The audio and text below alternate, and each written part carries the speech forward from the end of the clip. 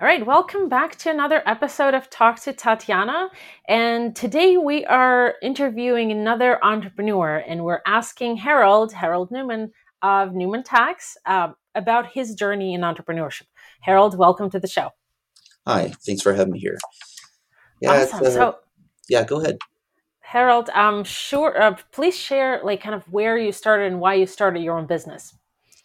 Well, I was always, learned taxation, and I basically in school is where it all started. In high school, believe it or not, I was one of the guys that fell asleep in the back of the accounting class, and somehow the teacher noticed that and started calling on me, and somehow I ended up having the right answers, which was kind of odd. But after so many periods after that, then the good old he told me to go in the detention room and gave me different type of curriculums. So, and he started doing with the taxes because he had his own practice, and I started doing taxes for him, so to speak. So it was kind of a weird way of doing things, and that's how it all started. Cool. Cool. And so I know that you've shared this story with me before. And what I'm curious to know is kind of how, after you've started doing taxes, kind of how you're basically just go all in and or all out, and share um, how that journey progressed to where you are today. Well, I started being in accounting as a bookkeeper, so to speak, during high school. And then I ended up getting into a CPA firm. So I was a junior accountant at the time. And at that time, all of a sudden, I had the company that I was working for, their controller suddenly had to leave position, and they gave me a test, and I became a controller at the age of 20. So when that happened, I started working there. I was working there for quite some time, and I was the guy that was getting, a 25-cent raise if I asked for it, so to speak. So after so many years, I asked him about another raise, and he basically said, "You're not worth it." And that kind of irritated me, so to speak, as you can tell. So I ended up telling him that, I gave him my 2 week notice. He flat out stated, quote unquote, "You will never make it on your own." And that's where I am today, so to speak, because that renaissance all the way through, and never look back. So, Cool. Yeah. How dare he, right? ironically, I don't know if it was reverse psychology or what, because he did know that I was doing taxes at the time because I enjoyed it, and I was helping a lot of people, including 80% of his family. In fact, probably about half of them are still my clients today. So, kind of ironic, but like I said, is that put me in the right direction, so to speak, and I wanted to, prove it to myself and prove it to him that I could do it. And ironically, we're still, unfortunately, he passed away, but up to that point, I'd go there every couple of years and say hi and how are you doing and everything else, and it's all good. So that it's kind of a weird story, but I just excelled after that. Okay, cool. So, and then when this happened, when you gave you 2 weeks notice, what happened next? Well, I got picked up by another firm for double what my wages were. But I told them I'm only going to be there for 2 years to fix their accounting problems. And then I went on 100% my own. And so how long has it been since you've been on your own? Okay, I started part time when I was doing that. So that was in about 91. And then I went full time 93. Okay, so you've 19. been at it for about what, 24 years or so? Well, no.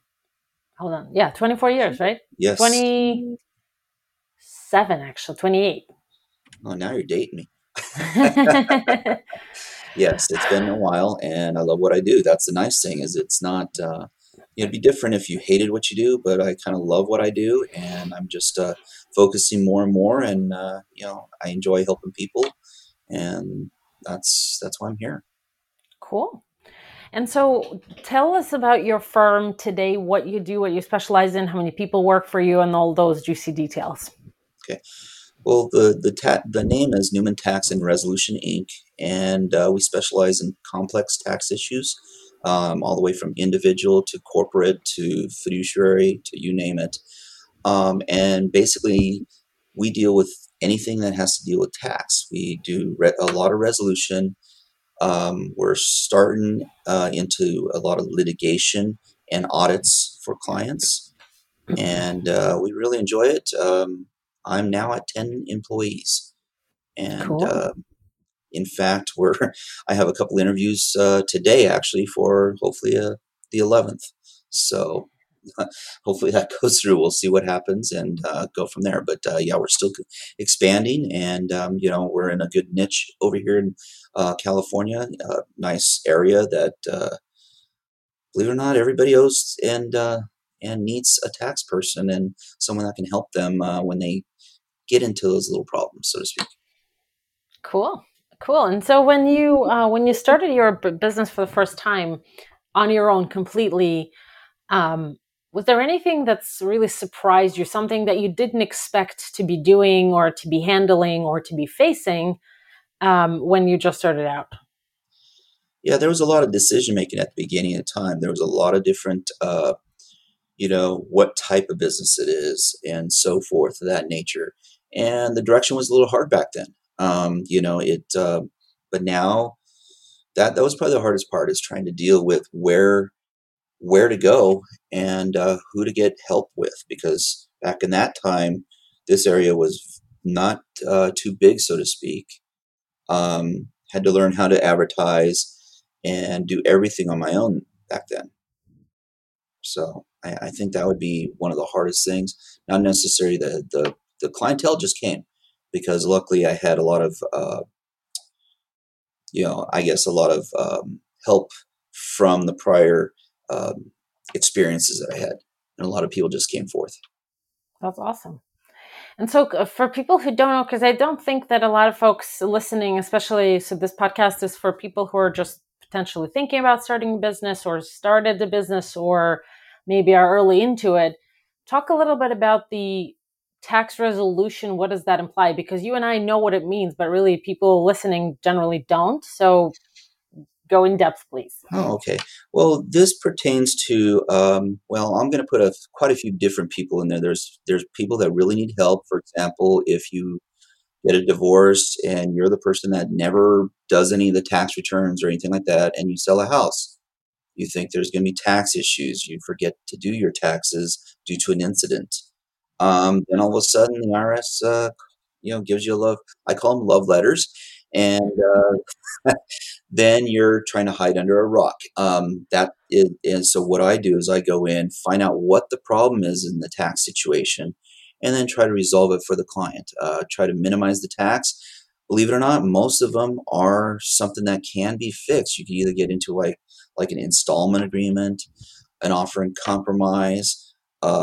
People that also have, a lot of people say, well, I can do it myself and do an audit on their own, especially when they're self-employed.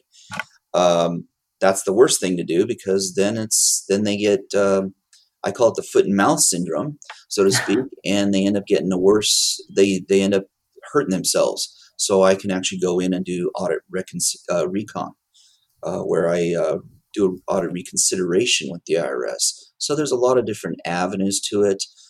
Even bankruptcy is one choice. It's a final choice, but a lot of people don't realize that can be, some taxes can be eliminated by bankruptcy. Cool.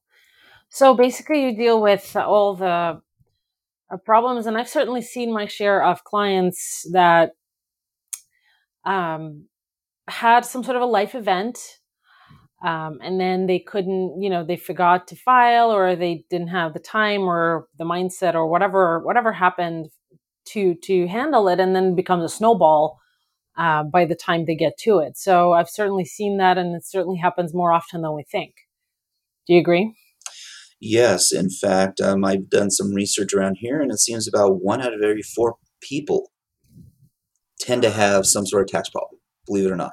So, Wow. and there's not a lot of people that know how to fix them. They'll go to certain people that, most of them are afraid of the IRS. Well, they're just doing their job, so to speak. So we kind of have to talk their language to help people, so to speak. I just came up with the title for this podcast episode, and I'm going to call it "We're Not Afraid of the IRS." What do you think?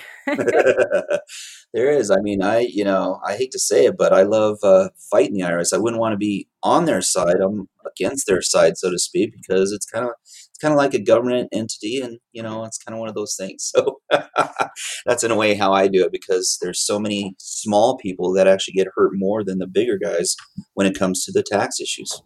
Yeah, absolutely. I agree. But I think that most people actually think that it's the opposite, right? Oh, I'm too small of a fish for them to really worry about me.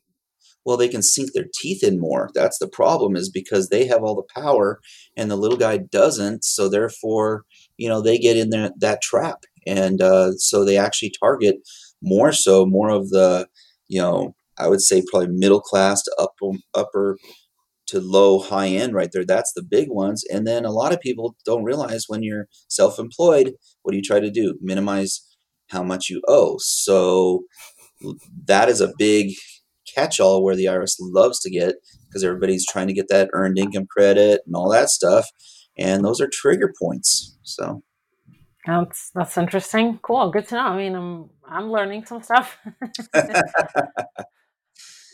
Cool. This is great.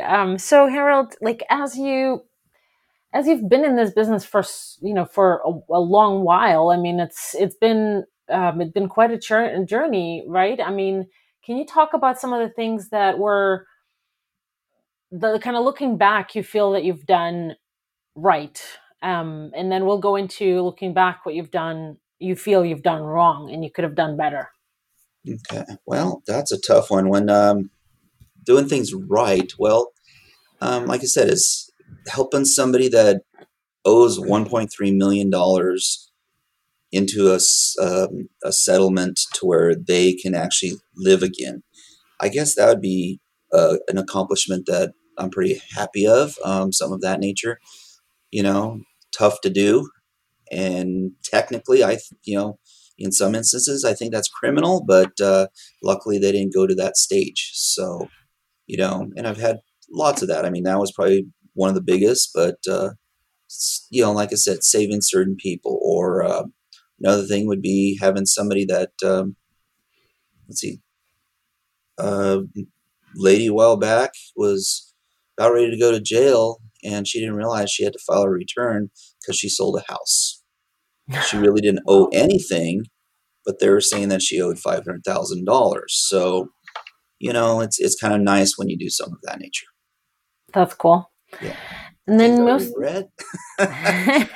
I don't know. That would be probably not getting into it sooner. Because I did okay. waste quite a bit of time as a controller. I was there for quite a few years, and working about the same hours that I was when I first started. Because when you first start as sole proprietor or something like that, people don't realize you have, in order to make it work, you put a little bit more hours in at the beginning to get it the right way you want it. So, I was working a lot of hours for someone else. I think that was, and I should have made the switch sooner. But at that time, I didn't know how or what the outcome would be, so to speak. So I kind of held off. I have this nice, money coming in, so I'm going to stay there for a while, and that's what it was. So That's cool. I mean, listen, I think that there is no right or wrong time to start on your own. It all comes as part of just life cycle or whatever. I don't think that, you made a decision and you wish you could have done it sooner, but there's nothing wrong with starting when you did and where you did. And so if someone was starting a business like today and listening to you, what would you kind of, as a mentor, through a podcast episode, what would you tell them? What would you share with them? do some research ahead of time. Get everything in order. You know, Read a book. I mean, you have a great book that points out all the details there. I mean, and it's right on point. The thing is that is the best thing. Get all your everything in order, because if you know which direction you're going to go, it makes it so much easier, because then you have a solid path instead of so many, left and right turns. Now you can go forth, you can make sure that you have a plan, and that's the best, you know, because I kind of back then kind of winged it a little bit, and it took a little longer to process, I guess would be the way to say it. Okay, cool. Yeah, that's interesting. And so, in terms of, I guess, when you do build a business, when you did, and so if someone is doing something similar, not necessarily in the same industry, but in the same path, oh, I want to start on my own. Um, what do you think, kind of,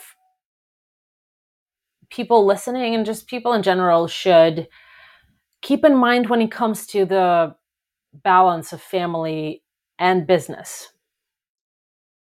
You have to keep them equal. I mean, yes, you're going to work more hours during the week, but at the same time, make sure that you have time for the family, time for everything else. I mean, you have to have an equal balance. Otherwise, you're going to burn yourself out if you do too much. And at the same time, as then you can also have problems in the family, I'm sure. Luckily, with what I do, everybody asks, you never see your family, but reality is I actually see them more than I do when I was working for someone else, because you can make your own hours in a sense. Mine are a little bit more standard now, but at the same time, as you could say, okay, well, we're going to go on vacation. You can make that arrangement. More quality time, and I think that's the best thing is make sure you have quality time and make sure you make efforts on both ends, because you don't, you always need to have the back end support in anything you do. Because if you don't have that, then why are you doing it? I agree. That's a good question. It's a great question. And I was just thinking about to ask you something, but I can't. It slipped away, but it's okay. We'll find something else. As you, I was wondering, to in your current business, um, what is the biggest um, struggle you see with your clients? Then that could be both tax resolution clients and tax preparation clients, or anything in between. What's the biggest struggle that you see they go through in their businesses? Procrastination is a big one. Everybody waits till the last minute. But the reason for that is because they don't have their bookkeeping in order. 90% of it is financials. Everybody knows what they do best, but then they figure, oh, well, that's simple. I can do that. And in reality, bookkeeping is an art. There is actually, you have to know what you're doing in order to do it correctly. And I think that's the biggest error that 90%, probably even more, of first starters do. They don't come up with a plan. They go straight out and do what they do best, and they forget about the book work. Yeah, I agree. I think that that's the same. It's the same thing that I see, um, and I call it less of a procrastination, although that's certainly the word that fits. That's how we see it, and as accountants. But I think it also has to do with just not maybe fully committing to their business. I don't know if it's that. They're committed at what they do, but the issue is they don't feel that the financial side is that part of the problem, so to speak. They feel that it's not that necessary. It's kind of like the bad part of the business. And a lot of people think it's very expensive too. That's the other issue. And reality is you pay for it now or you pay for it later. It's one of the two. Absolutely, 100%. All right. As we kind of wrap up here, is there, actually, talk a little bit about your ideal client, whether it's tax resolution or someone who's listening? Let's say if they find themselves in this situation that you will describe, to reach out to you and ask you for help. Well, I deal with a lot of complex, like I said, very complex tax returns, multiple states. That'd probably be the ideal type of client, or a huge uh, somebody that has a lot of problems. I don't know why, but I'm a problem solver. I guess I loved playing, puzzles and stuff like that back when I was young. So it's a challenge for me, and I love challenges. So anything that has some sort of challenge, by means if it's an IRS, levy, lien, whatever, those a lot of people, have problems with those. A lot of people don't know how to get rid of them. Something like that would be ideal, and then there's always the offers where people are, down in this economy here right now. There's a lot of people that are really hurting, and I can help that type of person too. So I guess the ideal client would be, I don't want to say a difficult client, but a complex issue type of, complex tax or complex litigation or some to that extent. Awesome. Awesome. Thanks so much. And thanks so much for being a great guest and sharing your journey with us today. And as you know, we wrap up, I want to mention that your links, your website, your Facebook page, your LinkedIn page notes will be in the show notes below this video if you're watching it on YouTube, and also in the show notes of the podcast. So be sure to check them out and connect to Harold. And Harold, again, thanks so much for being a guest and for sharing your time with us today. Okay, thanks for having me. Bye, everybody.